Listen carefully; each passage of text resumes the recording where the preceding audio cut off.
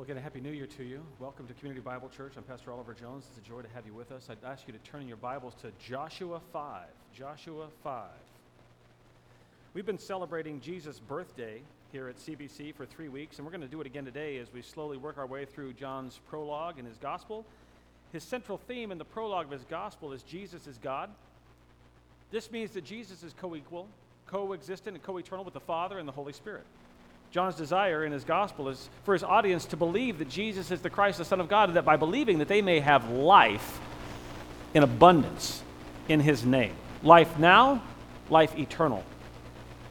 So in his prologue, John tackles the tension that exists in our minds when we try to reconcile the impossible, the improbable, the absurd, the inconceivable thought. Was Jesus a man or was Jesus God? How can he be both? How can the God of the universe be born into flesh? Certainly our birth is the beginning of our own existence, correct? We would say yes. So then doesn't Jesus' birth mean that Jesus is created? Doesn't that mean that at his birth, that's when he came into existence? Friends, that's not the case at all. And that's just the point. Jesus' birthday is our greatest blessing because John 1:14 is true. And the Word, that is the Word of God, became flesh and dwelt among us. Jesus is the Son of God who took on flesh in order to redeem the lives of broken, sin-sick people like us. There's no surprise to us that Jesus' birthday changed the world. When the Word became flesh and dwelt among us, the world was forced to behold righteousness, purity, perfection, love, mercy, grace, and truth. And the effect on human society as a result of Jesus' birthday cannot be overstated. Children gained status. Women gained status. The slave gained status. Because all of mankind was called on to repent and to believe that Jesus is the ultimate authority and that to him every knee will bow and every tongue will confess that he is Lord to the glory of God the Father.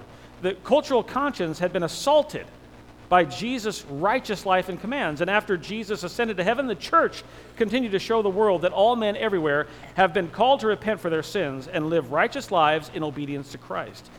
Because the church continually presents righteousness into a sin-sick world, the church was assaulted and persecuted just like Jesus, until Roman emperors Constantine and Theodosius ended the full assault of the Roman Empire against Christianity and embraced the church in the 4th century. Unfortunately, due to the sinfulness of men, it would not be long before the church and the government leaders were working together to maintain political and spiritual control over the masses of people under their care. Enter the Dark Ages. Enter the Roman Catholic system. When Roman Catholicism dominated Europe, and the light of the gospel of Jesus Christ was covered over by corrupt spiritual leaders in the church who became happily entangled with the political interests of the ruling elites. One of the greatest illustrations of the corruption of the church takes place at the end of the Dark Ages in the Medici family in Florence, Italy, whose power came from banking and expanded to politics and even into the church through the 14th to the 18th centuries. They were truly, the Medici family, an Italian mafia-type family. Take, for instance, Lorenzo de' Medici, who was born on New Year's Day, January 1st, 1449.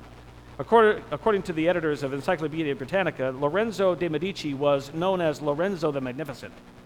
The Florentine statesman and arts patron is considered the most brilliant of the Medici family. He ruled Florence for some 20 years in the 15th century, during which time he brought stability to the region.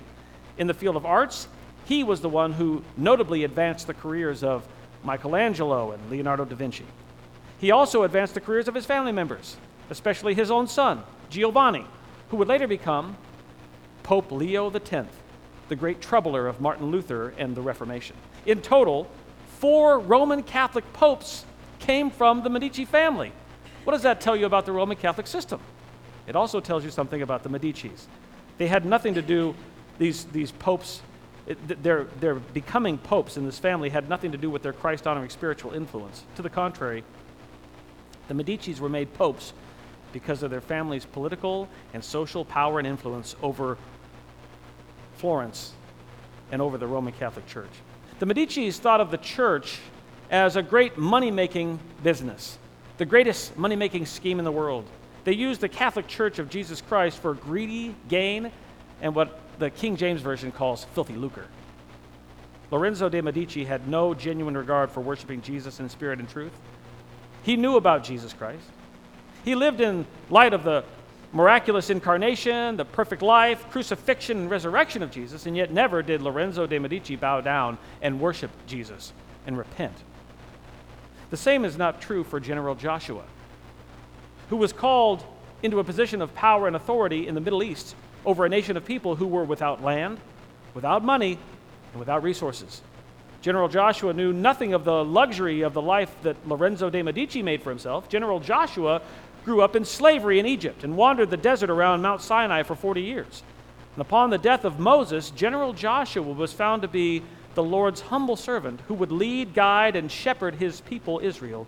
Where do we see a picture of General Joshua's humility, worship, and obedience before the Lord Jesus Christ, which is such a stark contrast to the arrogant, power-grabbing, self-serving leadership and life of Lorenzo de' Medici?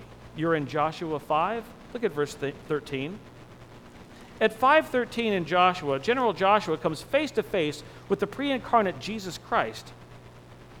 Joshua records the moment saying, "Now it happened, when Joshua was by Jericho, that he lifted up his eyes and looked, and behold, a man was standing opposite him with his sword drawn in his hand. And Joshua went to him and said to him, are you for us? Or are you for our adversaries?" I'm not sure which. He said to him, "No. Rather, I indeed come now as commander of the host of Yahweh." And Joshua fell on his face to the earth and bowed down and said to him, "What has my Lord to say to his slave?" The commander of the host of Yahweh said to Joshua, "Remove your sandals from your feet, for the place where you are standing is holy." And Joshua did so. In chapter 6, Yahweh goes on to command Joshua to have all of Israel march around Jericho 6 times and then 7 times on the 7th day. This was Yahweh's victory plan for the defeat of Jericho for Israel. Brothers and sisters, did the Israelites circle Jericho 7 or 13 times? Did they all cry out in unison?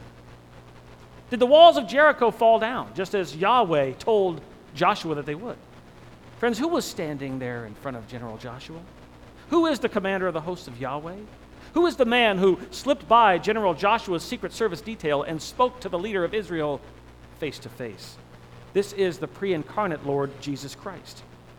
Whether you see Jesus in person or you do not see him, the expectation of God found in the Bible is that you bow down and worship Jesus Christ because he is God. You need to have faith to worship Jesus now, even though you've never seen him. If you are given sight of him, friend, you will bow down and worship, just like Joshua did. Whether you are General Joshua in the wilderness of Sinai in 1400 BC, or Lorenzo de' Medici in Florence, Italy in 1400 AD, God's command is for all men to worship and obey his Son, Jesus Christ, because Jesus is God. Turn your Bibles to John chapter 1. John chapter 1. I have been laboring the point that Jesus is God because John is going out of his way in the first 18 verses of his gospel to declare that Jesus is God. He is eternally God, chapter 1, verse 1. He is the creator God, chapter 1, verse 3. He is the life and light of all men, verse 4. He is the Word of God made flesh, verse 14, which we spent 3 weeks discussing. In John 1:14, we see Jesus' birthday party. The text basically says, "Happy birthday, Jesus."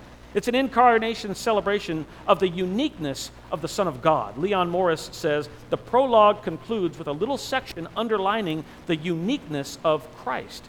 Jesus' uniqueness we discovered last week in chapter 1, verse 14, while beholding the glory of Jesus' incarnation, where John calls Jesus the monogenes, the unique Son of God, who is our Father. Monogenes is translated in your Bibles, many of them, only begotten. But it means one and only, unique or matchless. John is using monogenes, unique, to merge together two seemingly opposable and irreconcilable thoughts. Jesus gave existence to everything, and Jesus came into existence in the flesh.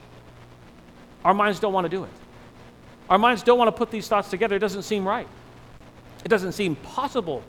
It shouldn't happen. Like the time that my friend told me to put mustard on the outside of my toasted peanut butter and jelly sandwich. It shouldn't happen, but it did happen, and it was good. Or like the internet influencer who said, hey, pour milk into your Coke. It's great. It's the big thing that's happening in Birmingham, Alabama. Don't do that. We'll have to disown you. Friends, the inconceivable was conceived. The impossible was realized. Happy birthday, Jesus. Truly, he is the God-man. Let's read about the God-man now from the whole of John's prologue and direct our thoughts to the uniqueness and the blessings of Jesus' birthday. From verse 14 through verse 18. We'll settle our time down in verse 15 today, but let's read the whole of the prologue together now, where John says in John chapter 1, verse 1, in the beginning was the Word, and the Word was with God, and the Word was God. He was in the beginning with God. All things came into being through him, and apart from him, nothing has come into being that has come into being. In him was life, and the life was the light of men. And the light shines in the darkness, and the darkness did not overtake it. There was a man having been sent from God whose name was John.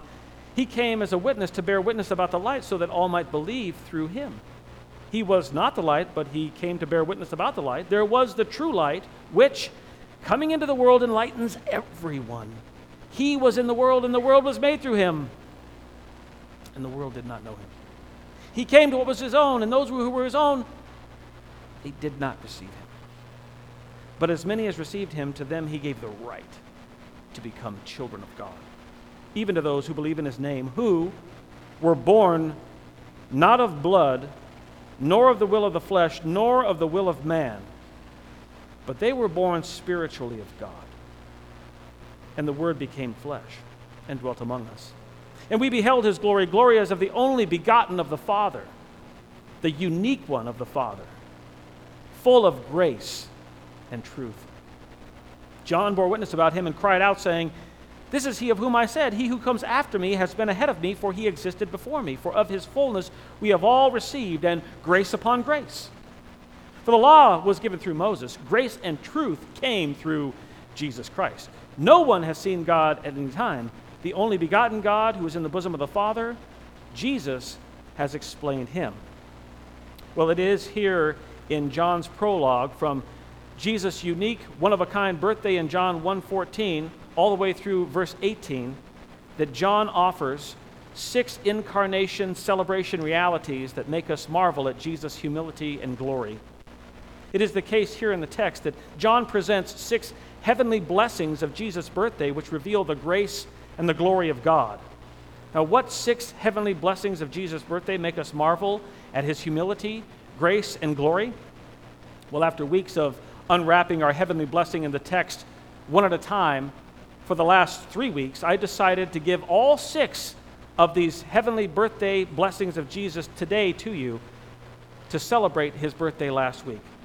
It seems fitting, since last week was Christmas, for you to have all 6 blessings, and they're even in the text of your bulletin. You can see them there now. You're welcome.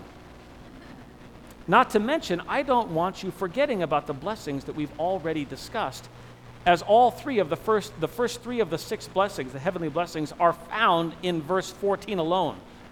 We'll add one today in verse 15. And so you see there in the text of your note sheet the heavenly blessings. Our heavenly birthday blessings from Jesus are, number 1, Jesus' humble incarnation, verse 14, and the Word became flesh. Second, we see Jesus' relational habitation. Verse 14 says, and he dwelt among us. Third, we see Jesus' glorious revelation. Verse 14 says, and we beheld his glory. Today, we will see number 4, Jesus' scheduled gestation. Verse 15. In the weeks to come, we will see number 5, Jesus' exquisite salvation in verses 16 and 17. And we will conclude our 6 heavenly blessings study from Jesus' birthday with number 6, Jesus' divine explanation in verse 18.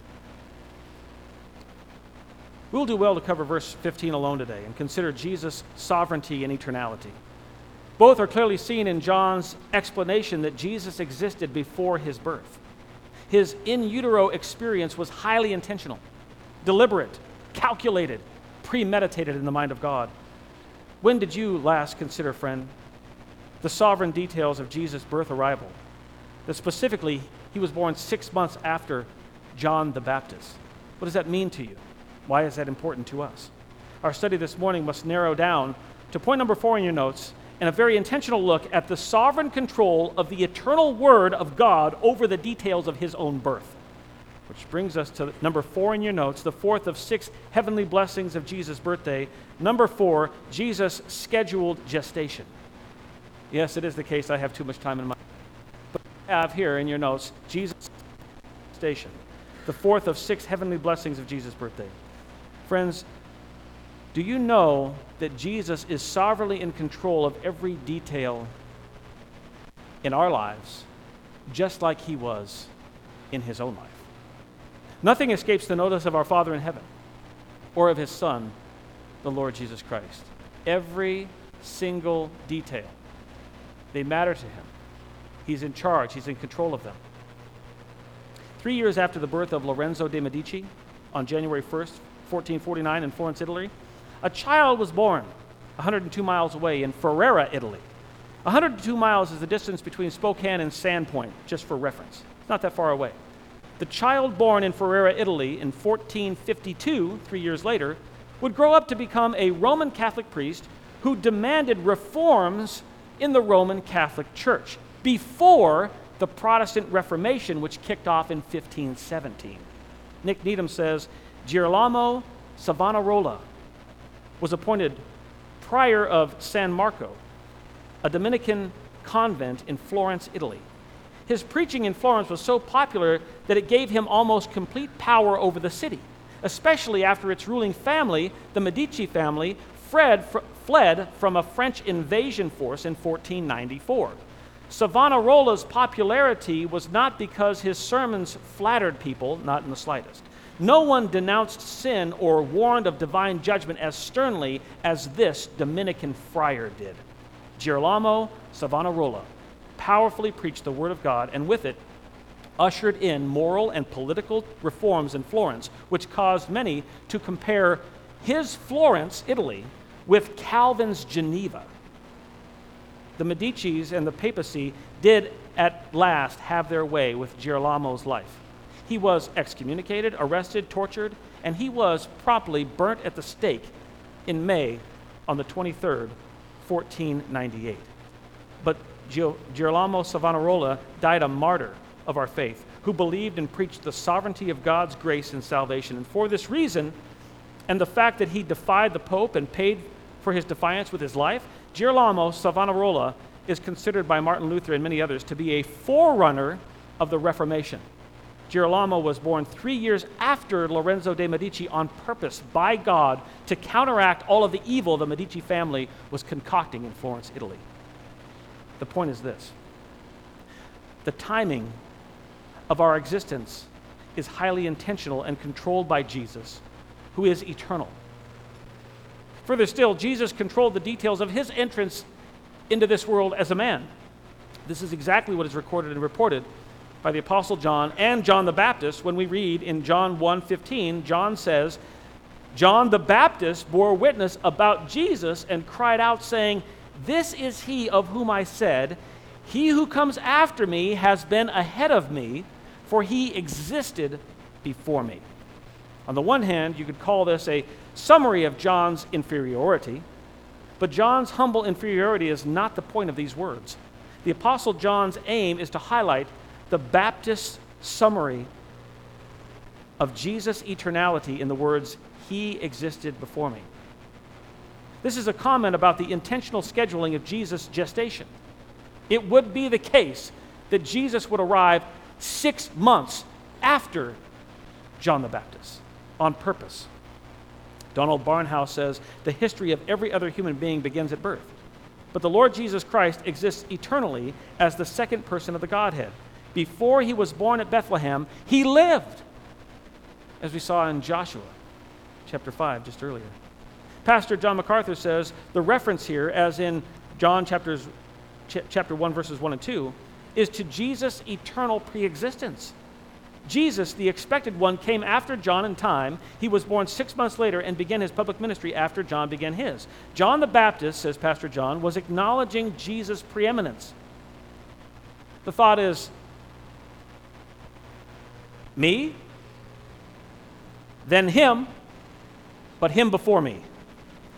We were introduced by the Apostle John to John the Baptist in chapter 1, verse 6. John the Baptist was birthed into this world on a mission, having been sent from God. John is described as a martyreo in the text, a testifier, a witness, someone who will commend, speak well of, or vouch for, in this case, vouch for Jesus. John did his job very effectively. You'll remember that Matthew records that Jesus thought about John the Baptist some very high praise in verse 11 of chapter 11 in Matthew, where Jesus said, "Truly I say to you, among those born of women, there has not arisen anyone greater than John the Baptist." And so I would ask you the question this morning, what made John the Baptist great? Certainly it was not the fact that he was born before Jesus. Our world, both now and 2,000 years ago, is a world that gives honor to age and historical chronology. Even the Lord, through the Scripture, places favor on the firstborn son. Birth order mattered significantly to Jacob and Esau and many others in Scripture. And yet here, John is saying, my 6-month birth order advantage over Jesus means nothing in the way of my honor. My birth means glory in fulfilled prophecy. My birth means glory in the fact that I am the forerunner of Christ. Leon Morris says, in antiquity, it was widely held that chronological priority meant superiority.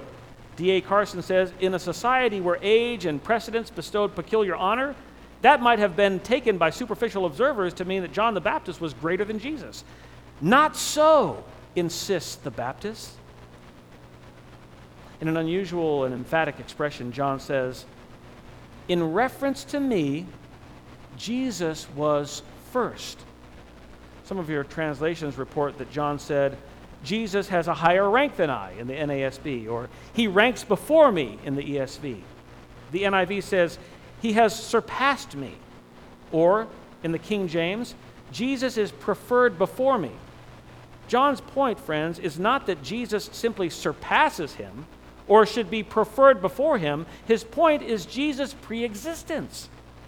You need to hold on to this notion that John is removing any perceived priority from his person or his ministry, and he is unquestionably, unreservedly assigning absolute priority to Jesus' person, to Jesus' mission and his ministry, because for John the Baptist, as should be the case for you and I, Jesus Christ is eternally God made into human flesh.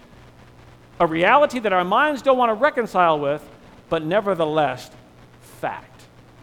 John is commenting on Jesus' preeminence, just like he did in John 1:26. You see it there in the text, John 1:26, when the Apostle John records that John the Baptist said, I baptize with water, but among you stands one whom you do not know. This one is he who comes after me, of whom I am not worthy to untie the strap of his sandal. John was great, friends, because John knew that he was speaking about Yahweh's Messiah. He knew that he was the forerunner who was supposed to speak about Emmanuel, God with us. He was not merely talking about Messiah with a few relatives in a quiet home over eggnog. John was an evangelist who took his message to thousands of people all around Jerusalem and Judea. The Apostle John reports that John the Baptist cried out, which comes from the Greek verb krazo, which means to call out or to shout or to exclaim. Ed Klink says krazo is not used for emotional or irrational cries, but with a special sense for inspired speech, like the speech that we see from Jesus in John 7:28, when John reports that Jesus cried out in the temple, teaching and saying, you both know me and know where I am from, and I have not come of myself, but he who sent me is true, whom you do not know. Krazo is a special pleading, which John and Jesus did with the same message. Jesus is God. Now, Jesus is God is the right message for Jesus because Jesus is God. He had the right message. But where did John the Baptist learn to cry out with the right message that Jesus is God? Who taught John about Jesus' scheduled gestation? Who taught John about his own personal important participation in the ministry of Jesus Christ? Answer? His parents, Zechariah and Elizabeth, the Holy Spirit, and Isaiah the prophet. Luke records in Luke 1:6 that John's parents were both righteous in the sight of God, walking blamelessly in all the commandments and righteous requirements of the Lord. So righteous were John's parents that the Lord saw fit to send the angel Gabriel to speak directly with Zechariah in the temple when he was performing his priestly duty. Luke 1:15 records the promise of the Lord through the angel Gabriel to Zechariah that his soon-to-be coming son, John, will serve a great purpose for the Lord. As such, Gabriel said, "And he will not drink any wine or strong drink, and he, your son, John, will be filled with the Holy Spirit while he is yet in his mother's womb." Luke 1:15. Filled with the Holy Spirit while yet in his mother's womb. What are the implications of that verse on abortion? Just a thought. John was predestined by God for salvation. Friends, he was saved in utero. Salvation that was given to him in the power of the Holy Spirit while he was still in Elizabeth's womb. John's salvation and the filling of the Holy Spirit caused him to love God's word, to treasure it in his heart, to understand it in his mind, and to speak boldly about it with his mouth. Look at John 1:22, where we see that John the Baptist had been studying Isaiah the prophet. John the Baptist's ministry was bold and confrontational, especially when it came to the religious elite. In John 1:22, the Jewish religious elite are demanding that John answer their questions. The Apostle John reports in John 1:22, "Therefore they said to him, 'Who are you?' so that we may give an answer to those who sent us. What do you say about yourself?' And he said, 'I am the voice of one crying in the wilderness, make straight the way of the Lord, as Isaiah the prophet said.'" John the Baptist had no hesitation, friends, no reservation at all, quoting Isaiah 40, verse 3, and giving an interpretation of the passage that declared boldly, "I'm the forerunner." John effectively is saying, look, guys, God promised to send a Messiah and a messenger ahead of Messiah. Messiah is here. He's come. I'm the messenger, the forerunner. I'm the one who goes before him. Isaiah's prophecy is being fulfilled right now in front of your face through me. So repent and be baptized and pay attention to the guy that comes right after me. Turn in your Bibles to Acts 2:22. Acts 2:22. This message of John is what makes John the Baptist so great. He's been saved by God. He is obedient to the salvation that was placed onto him. He loves Scripture. He has studied the Old Testament. He quotes it.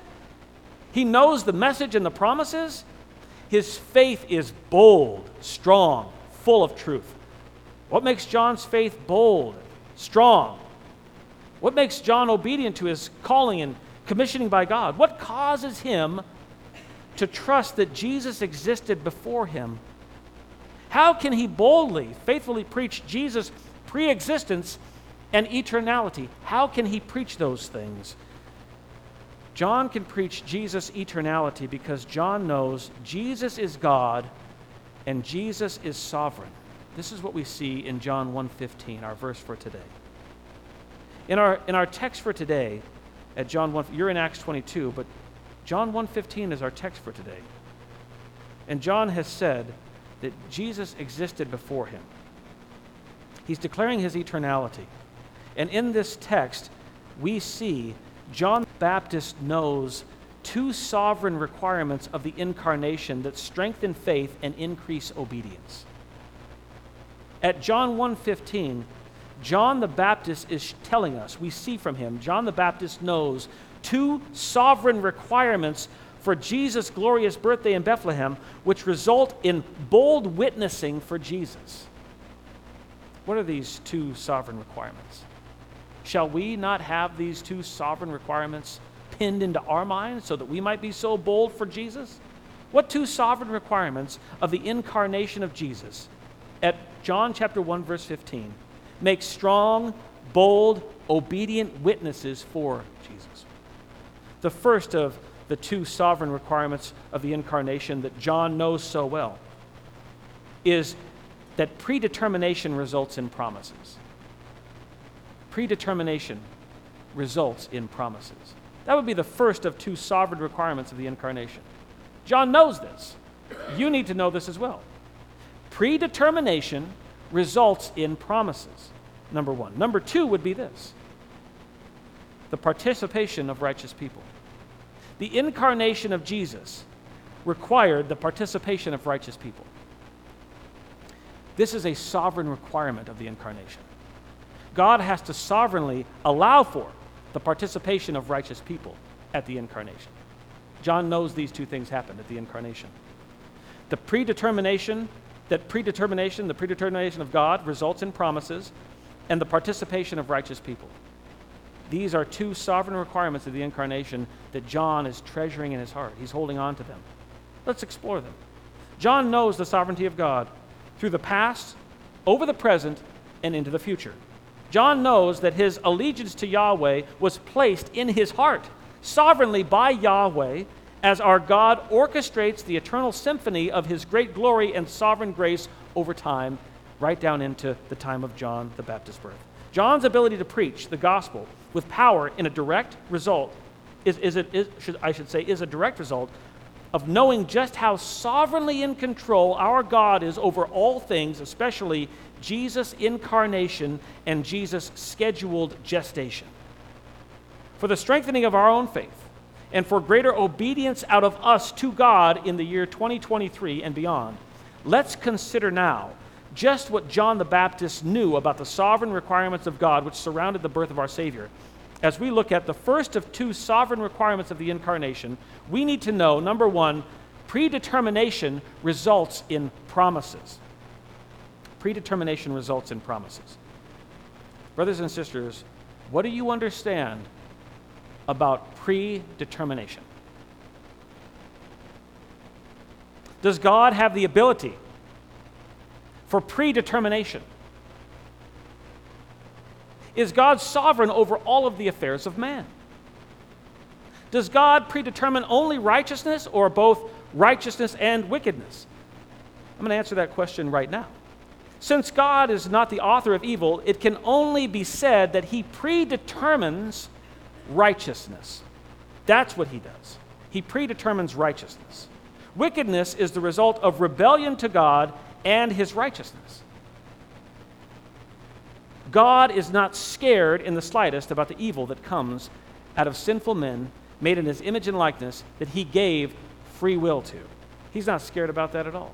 He's the creator of all things. Because he knows that his righteous, eternal predeterminations cannot be stopped or thwarted by any amount of sinfulness or rebellion of men. He is just that sovereign. He is just that in control of all things. You don't need any more proof of God's sovereign predetermination than what we read in Acts 2:22, where you are now, where Peter is preaching in the power of the Holy Spirit at Pentecost just days after Jesus ascended into heaven. Peter says in Acts 2:22, as he's pleading with them and preaching to them, "Men of Israel, listen to these words.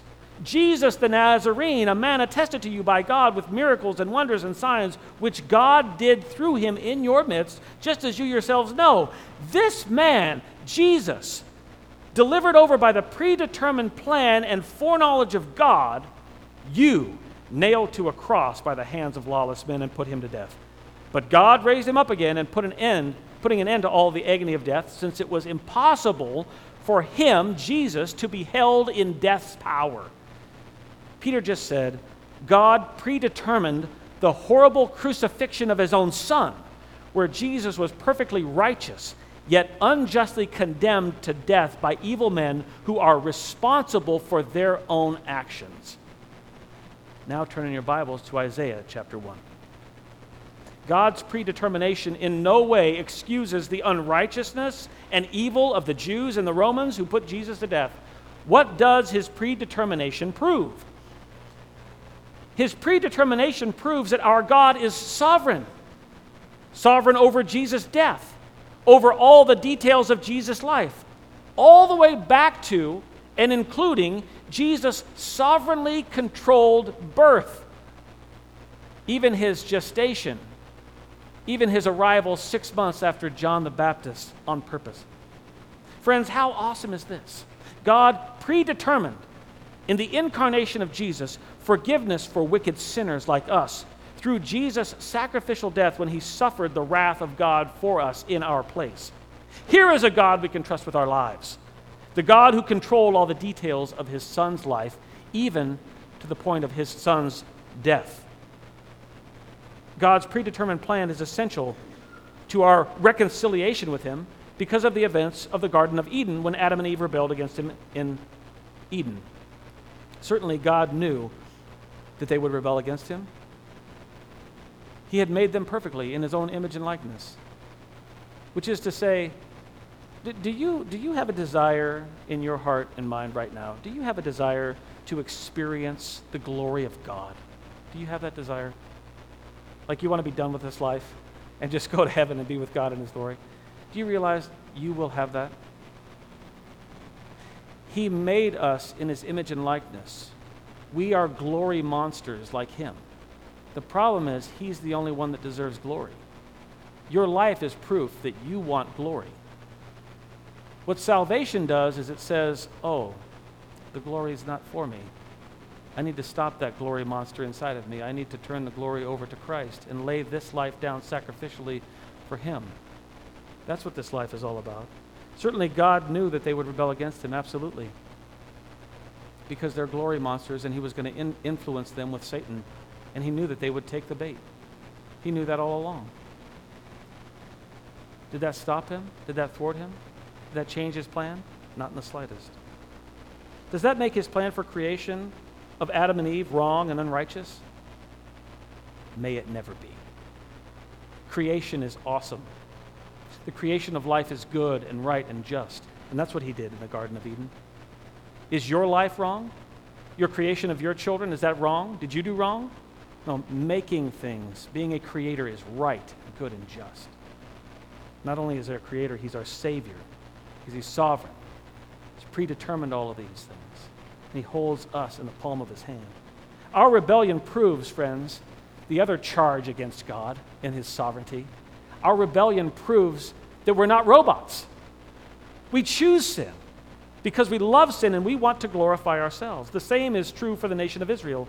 God promised good for all of the descendants of Abraham, and God delivered good to them. But in return for his good, they gave him evil, and they wickedly sinned against our God. The Lord, through the prophet in Isaiah chapter 1, verse 4, says, as you see in the text there in Isaiah chapter 1, verse 4, alas, sinful nation, people heavy with iniquity, seed of evildoers, sons who act corruptly. They have forsaken Yahweh. They have spurned the Holy One of Israel. They have become estranged from him because of their wickedness, because of their sin, the pursuit of their own glory. The Lord is right and just to be angry with men and women made in his image and likeness who continually choose rebellion and sin. Yahweh is glorified in his righteous justice and wrath just as much as he is glorified in his righteous long-suffering, mercy, and grace, in his kindness.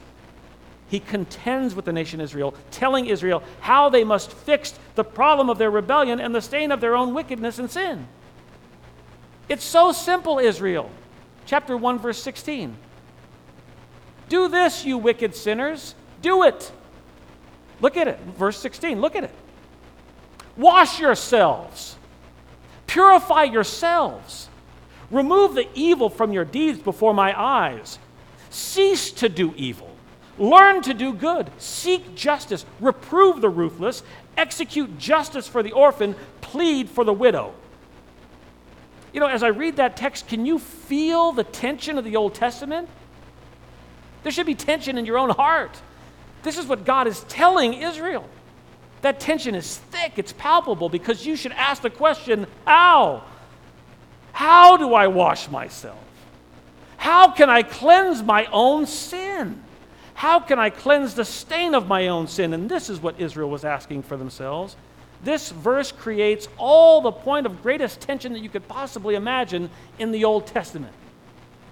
You can't do any washing or cleansing that will get your sins, the stain of your sins removed. There's nothing that you offer to fix the stain of your sins. But is there another answer, please?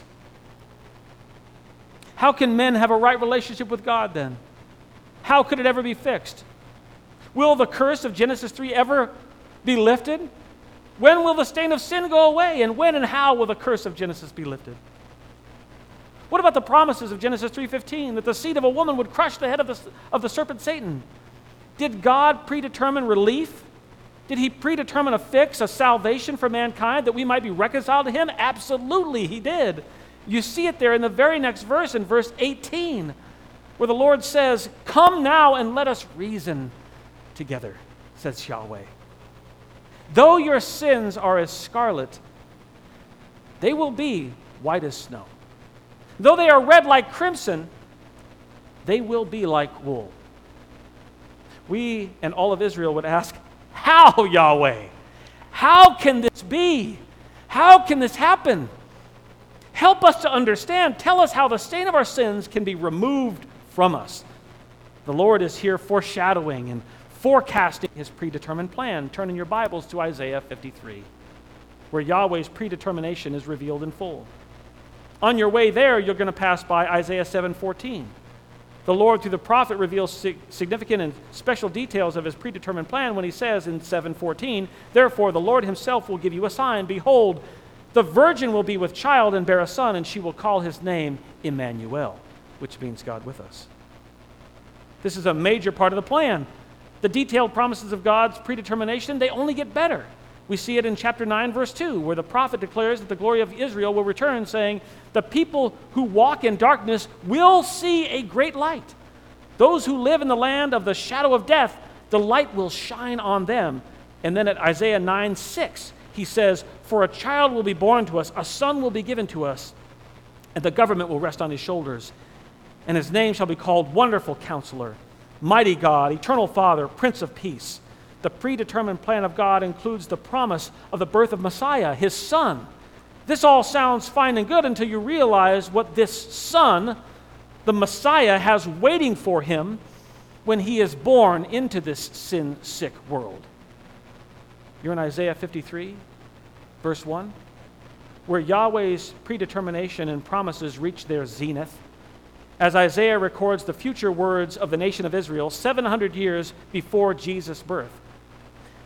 In the not too distant future from now, friends, these Isaiah 53 words will be the words on the mouths of many in Israel who will look to the sky at the second coming of Jesus Christ, and they will only then understand the predetermined plan of Yahweh and the fullness of his promises when they say, as Isaiah records for them to say in Isaiah 53:1, "Who has believed our report? And to whom has the arm of Yahweh been revealed? For he grew up before him, for he grew up before him like a tender shoot, like a root out of parched ground. He has no stately form or majesty that we should look upon him, nor appearance that we should desire him. He was despised and forsaken of men, a man of sorrows and acquainted with grief. And like one from whom men hide their faces, he was despised, and we did not esteem him. Surely our griefs he himself bore, and our sorrows he carried, yet we ourselves esteemed him stricken, smitten of God, and afflicted. But he was pierced through for our transgressions. He was crushed for our iniquities. The chastening for our peace fell upon him, and by his wounds we are healed. All of us like sheep have gone astray. Each of us has turned to his own way, but Yahweh has caused the iniquity of all of us to fall on him.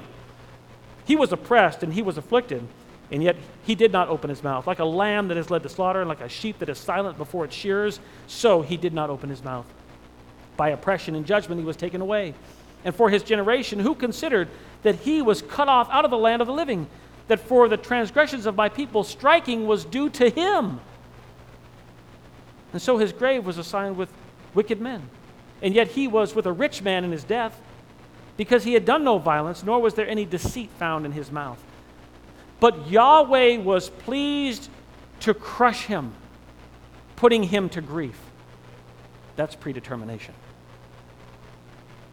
If you would place his soul as a guilt offering, he will see his seed, he will prolong his days, and the good pleasure of Yahweh will succeed in his hand.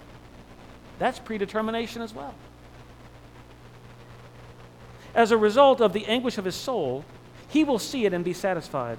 By his knowledge, the righteous one, my servant, will justify the many, as he will bear their iniquities. Therefore, I will divide for him a portion with the many, and he will divide the spoil with the strong, because he poured out his soul to death and was numbered with the transgressors, yet he himself bore the sin of many and interceded for the transgressors. Penal, substitutionary atonement. He took your place. Your sins were imputed to him so that a righteous God could impute his righteousness to you. Merry Christmas. Brothers and sisters, this is the predetermined plan and promise of God to remove the stain and guilt of our sins. We didn't make this plan up. This glory plan comes from the mind of Yahweh, and to it we say, Happy birthday, Jesus. Happy birthday, Jesus is the result of the predetermination of our sovereign God, who provided the promises that let us know that he is 100% in control of everything. How many times do you think John the Baptist read through Isaiah's prophecy? Friends, God is long-suffering and patient with humanity, which allows him to save the souls of men and women that he has elected and predetermined to save from eternity past. Jesus knows the predetermined plan because he is God. He is eternal. He is sovereign. The details of Jesus' incarnation were predetermined and promised, which prove the vast sovereignty of Yahweh over all of creation. The very basis for our trust in Jesus as God must be that he is the one who is God, sovereign, eternal, in control of his own entrance into humanity. Would you turn in your Bibles to Isaiah 40? Isaiah 40. God made Jesus, who knew no sin, to be sin on our behalf, that we might become the righteousness of God in him. 2 Corinthians 5:21. Paul explains predetermination when he says to Timothy in 2 Timothy 1:9 that God has saved us. This is predetermination. God has saved us and called us with a holy calling, not according to our own works, but according to his own purpose and grace, which was given to us in Christ from all eternity. From all eternity. Similarly to Titus, Paul says in Titus 2:4, Jesus gave himself for us that he might redeem us from all lawlessness and purify for himself a people for his own possession, zealous for good works. In this thought that Jesus' salvation makes people zealous for his own good works, we come to the second of two sovereign requirements of the incarnation.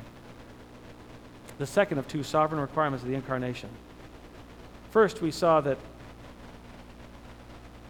predetermination produces prophecy, promises. Second, we see the participation of righteous people. Let's look now at the participation of righteous people. The second of two sovereign requirements of the incarnation. If we're going to understand that Jesus existed before John the Baptist, we need to know that there was participation of righteous people that was required. And John the Baptist knew this, and he actually engaged in it. Before the flames of martyrdom caused Girolamo Savonarola's death, Girolamo Savonarola hosted a bonfire himself in the city of Florence in 1496, which is known as the Bonfire of the Vanities. Remember, he was calling for reforms in the city? He called on every citizen in Florence to burn all of their vices collectively together, from pornography to cosmetics to cards and dice used for gambling. And the people responded to Girolamo's call to participate in this act of righteousness. The people worked together to practice righteousness. Remember, friends, that Paul says in Ephesians 2:10, "For we are his workmanship, created in Christ Jesus for good works, which God prepared beforehand so that we would walk in them." Now here is sovereignty. Not only can God give his gift of salvation into a human heart to save that human heart by grace alone, through faith alone, in Christ alone, what's more is that he has already predetermined just how each saved person is going to walk before him in paths of righteousness powered along by his Holy Spirit. You see, if you're going to understand predetermination and salvation, you need to understand not only is God sovereign in the act of saving you, he's also responsible for all the good works that you did beforehand, or that you're supposed to do after, because he planned your good works beforehand. He knows what you're going to do, just like he knew what John the Baptist was going to do. You're in Isaiah 40, where Isaiah, after 39 chapters of judgment, begins 27 chapters of comfort and the predetermined promises of God for rescue, redemption, and salvation through a suffering servant. The prophet Isaiah cries out in Isaiah 40, verse 1, saying, "Comfort, oh comfort my people, says your God. Speak to the hearts of Jerusalem and call out to her that her warfare has been fulfilled, that her iniquity has been removed, that she has received from the hand of Yahweh double for all of her sins."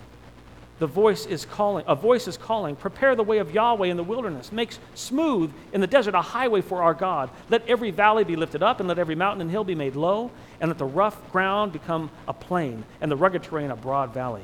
Then the glory of Yahweh will be revealed, and all flesh will see it together, for the mouth of Yahweh has spoken." Brothers and sisters, these are the words of John the Baptist, recorded 700 years before his birth, to that elderly and righteous couple, Zechariah and Elizabeth. Not only was Jesus' incarnation highly scheduled and intentionally planned, so too Yahweh planned the gestation of John the Baptist so that John would be born precisely 6 months before Jesus. Our Father in heaven surrounded the birth of his son Jesus with righteous people. To accomplish the sovereign plan of God, Jesus was not alone. He wasn't the only one filled with the Holy Spirit. So John the Baptist himself was filled with the Holy Spirit when? In his mother's womb. Turn your Bibles to Luke 7, verse 19. Jesus' happy birthday celebration comes as a result of the participation of righteous people prepositioned precisely in the course of human history where Yahweh would get the most glory out of them for his Son, Jesus Christ.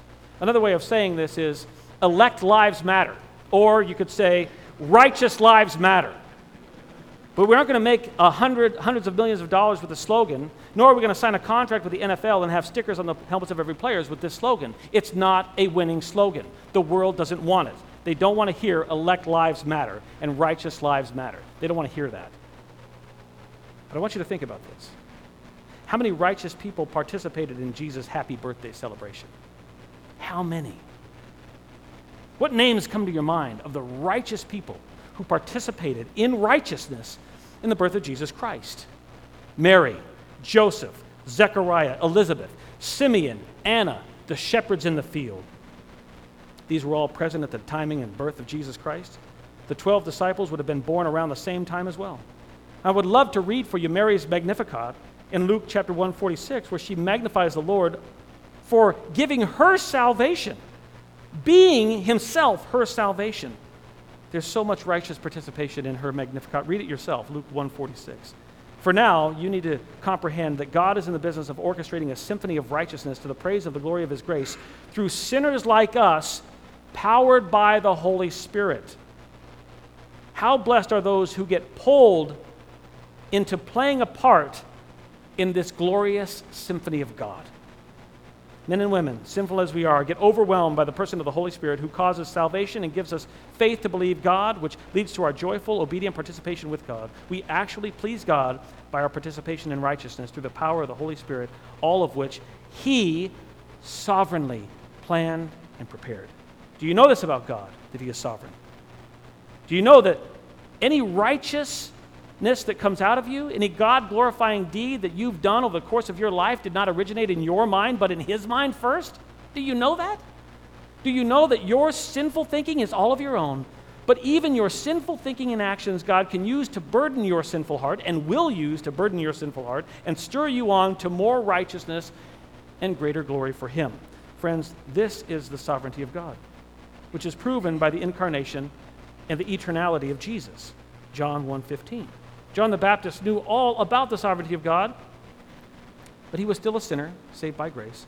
He was still a man, complete with fear, worry, doubt, anxiety, anxious thoughts. You see there in Luke 7:19, where Luke records the anxious thinking of John the Baptist, saying, summoning 2 of his disciples, John sent them to the Lord, saying, "Are you the one who is to come, or should we look for someone else?" When the men came to him, they said, "John the Baptist has sent us to you, saying, 'Are you the one who is to come, or shall we look for someone else?'" At that very time, he cured many people of diseases and afflictions and evil spirits, and he granted sight to many who were blind. And Jesus answered and said to them, "Go and report to John what you have seen and heard. The blind receive sight, the lame walk, the lepers are cleansed, the deaf hear, the dead are raised, The poor have the gospel preached to them. Blessed is he who does not take offense at me. Brothers and sisters, how does Jesus respond to John's request for information about him? Is Jesus troubled by John's anxious thinking? Not at all. He's not troubled at all. He simply tells John's disciples to look and see all the righteousness and the glory of God that is happening just as God predetermined in eternity past. Moreover, all of the miracles that Jesus was performing were written 700 years before by John the Baptist's favorite prophet, Isaiah. To calm John's anxious thoughts, Jesus points these men to Scripture. Specifically, Jesus is quoting here from Isaiah 29:18 and 35, verses 5 and 6. Go back and tell John, pick up your Bible again. Read Isaiah. Read chapter 29, chapter 35. Brothers and sisters, the participation of righteous people in the righteous deeds that God has designed begins with us drinking from the rivers of living water found only in His Word. Our human weakness is strengthened when we read from Isaiah and all the other books of the Bible that our God is sovereign. He made an eternal plan for His glory, which included Jesus' incarnation and the crucifixion for the purpose of redemption and our personal salvation. It is not the case that we have a Savior that provided a general salvation and only the smart people get it. That's not the salvation that Jesus supplied. He didn't make salvation possible. He actually, on the cross, made salvation happen. And He is applying it to individuals, personally. It's the difference between a synergistic salvation and what the Bible describes, which is a monergistic salvation. John the Baptist's righteous participation as Jesus' forerunner ended with his head being cut off, but his life and message were so meaningful that his life and message are still with us today. Do you know Jesus' eternality like John the Baptist? Do you know the sovereignty of God like John the Baptist? Do you know if God has saved you, made you righteous in His sight, given you His Holy Spirit, and prepared good works from beforehand for you to walk in them? I pray, if you don't know the answer to those questions, I pray this. I pray the Lord burdens your heart more than He burdened the heart of Lorenzo de' Medici. At the ripe old age of 40, the Lord took away the health of Lorenzo de' Medici. And for 3 years, that man was made to suffer from illnesses that took him to his deathbed, where he had time to reflect on his life of greed. And it was there on his deathbed, oppressed by his sins and his suffering physically, that Lorenzo de' Medici called on Girolamo Savonarola to absolve him of his sins, shame, and guilt, and bless him before he died. And so Girolamo Savonarola showed up at Lorenzo de' Medici's bedside. And he preached the gospel of Jesus Christ to the man and his need for repentance, which is exactly what Lorenzo de' Medici needed to hear, but he still would not hear. Lorenzo de' Medici died in his sins on April 9th, 1492, never once having participated in any act of righteousness while he lived on this earth. As a result, Lorenzo de' Medici will burn in hell forever. Friends, I plead with you, know that Jesus is eternal and sovereign. Know that He saves wretched sinners and repurposes their lives for righteousness in His namesake. And please know today whether or not that He has given eternal life to you and the calling, the right to be called children of God. Let me pray for us. Father in heaven, I thank You for this time with my brothers and sisters. And I do praise You for Your sovereignty and Your control of all things. It is so needful for my life. It is needful for every one of our lives to know that You hold all things together in the palm of Your hand. Father, we're going to turn our time and attention to the cross of Christ, to a reflection that includes communion. I just pray for all of our hearts to meditate on the things that we've heard this morning, specifically on Your sovereignty. Would You direct this time? Would You comfort the hearts of this dear group of brothers and sisters in Christ as we come to the cross, the foot of the cross, as we come to the foot of the cross and we think on our own sinfulness and this incredible truth that You took on flesh to die on a cross to pay for our sins. Let this thought be with us now. as we take the Lord's table. In Christ's name, amen.